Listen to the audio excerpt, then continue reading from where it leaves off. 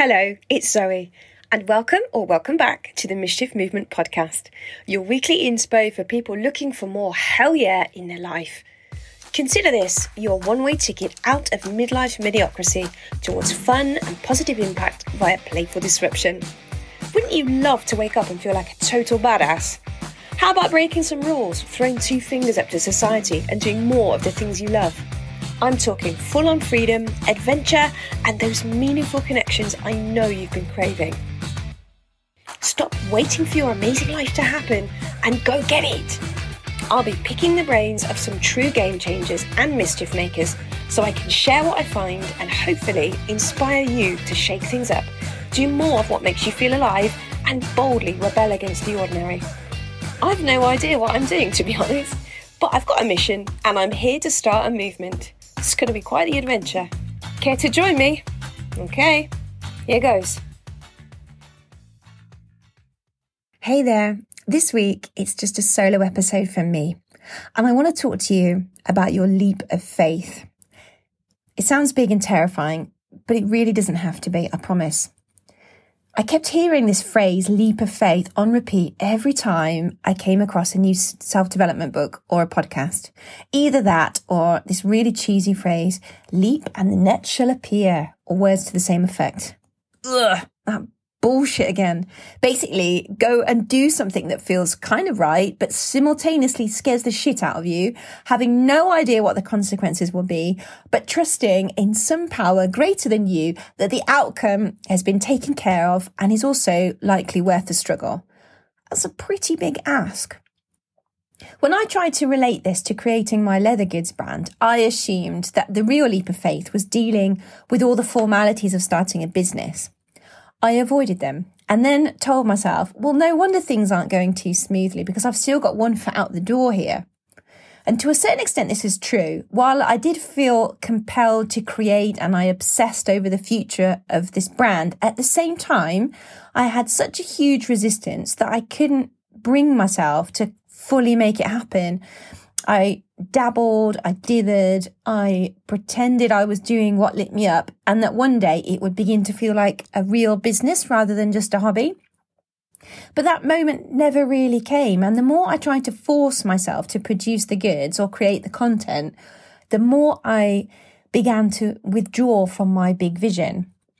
Feeling despondent and a bit like a failure, if I'm honest, I did put my foot on the brake and I waited for that surge of creativity to hit. I know I've read 1,000,000 times to give yourself space, and that's exactly what I tried to do, but none came. So I tried the opposite. I surrounded myself with leather and fastenings and, tried to coax it back through sheer willingness. Still nothing. And in the meantime, I went to my Oracle cards. You may have heard of these. They're cards that kind of help you question things or reconnect with your intuition. There's nothing too woo-woo about them, really. It's just a way of helping you to decide, I suppose. Yeah, helping you connect with what you really want. So I use them to help me sort of ask myself, really, where do I go from here? Anyway, I drew this Oracle card. And it was called The Crumbling. And when I read up on what that meant, it basically said, what do you need to let go of in order to move forward? And, I just had this thought, is it my leatherwork? I don't know. Do I need to let go of it in some way? So I thought, okay, let's try it. What have I got to lose? I stopped trying to come up with fantastic new designs. I stopped shutting myself in my basement to work, only to return upstairs disappointed and, a bit deflated. And I stopped stressing over the sales that I wasn't making and beating myself up for not doing enough. I gave myself permission to try something new without any attachment to the outcome. So I decided I was going to dedicate more time to my coaching studies, and I spruced up my dusty website and wrote some new content for my blog, which had been virtually untouched for at least 2, if not 3 years. And it felt really good. So from then I kind of decided I'd also had enough of talking about ideas without ever bringing them to fruition, like the podcast. And I realised that I had to start it. It was that dream that I'd had from 2 or 3 years ago, and perhaps now was a good time to give it a go. Anyway, those first 2 interviews were sort of hesitant conversations. They were riddled with nervous giggles. But already by the 3rd, I was beginning to feel like, okay, I can probably do this. And it started to feel more natural and easier and, really exciting all at the same time. I loved the fact that I could have carte blanche over the questions and I could quiz my guest on anything and everything. But it wasn't until after the recording ended with this particular guest asked me a question. How's it going with your business? And it stung a little bit, actually, to admit that I'd kind of stopped because I was feeling like it was an uphill struggle. But then as I expressed my desire to focus on doing more of what lights me up and the dream I had of, starting my own podcast, I found myself uttering these words without really thinking about it. And I said, well, it's all a bit of a leap of faith, really. And then it hit me. Finally, I was doing it. I couldn't get there with the leather for whatever reason, but I could now see how the podcast was exactly that. I had this dream to create something meaningful with no guarantee that it would ever lead anywhere or produce an income. But I had an inexplicable feeling that somehow it was just the right step. And crucially, I had this acceptance that I would be unattached to the outcome, whatever happened. So here I am now, having recorded 5 or 6 episodes and a trailer. And I'm really enjoying myself as I play host to all these awesome guests. And, we get to exchange ideas that I hope will spark even more ideas or conversations for you guys who are listening. And above all, I think I get it now. I don't mind where this goes because it's fun to try. And I'm just curious to pursue it.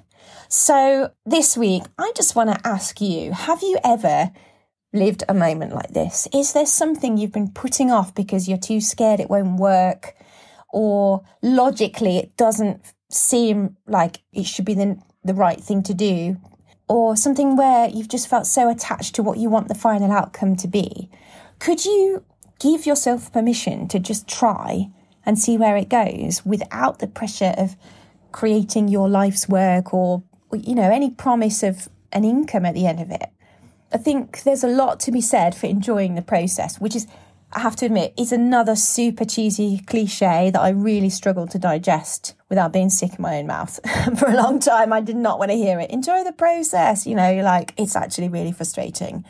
But I'm enjoying this process a million times more because I've just let go of this idea that it has to be perfect and it has to have, it has to make me an income or it has to win an award. You know what? There's nothing. It's just fun. I get to talk with really amazing people.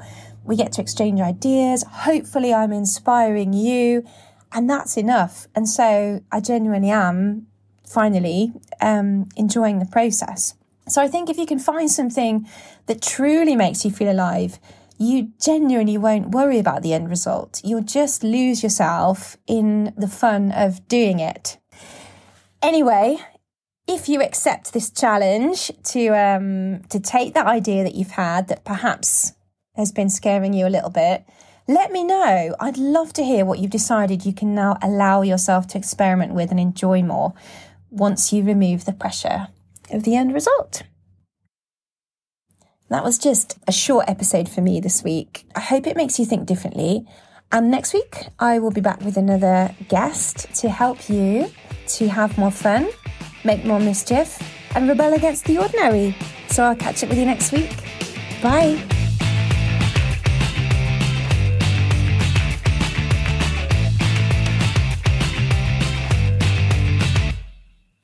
I hope you loved today's episode and it made you think differently, or perhaps nudged you into changing something in your life that's not working for you.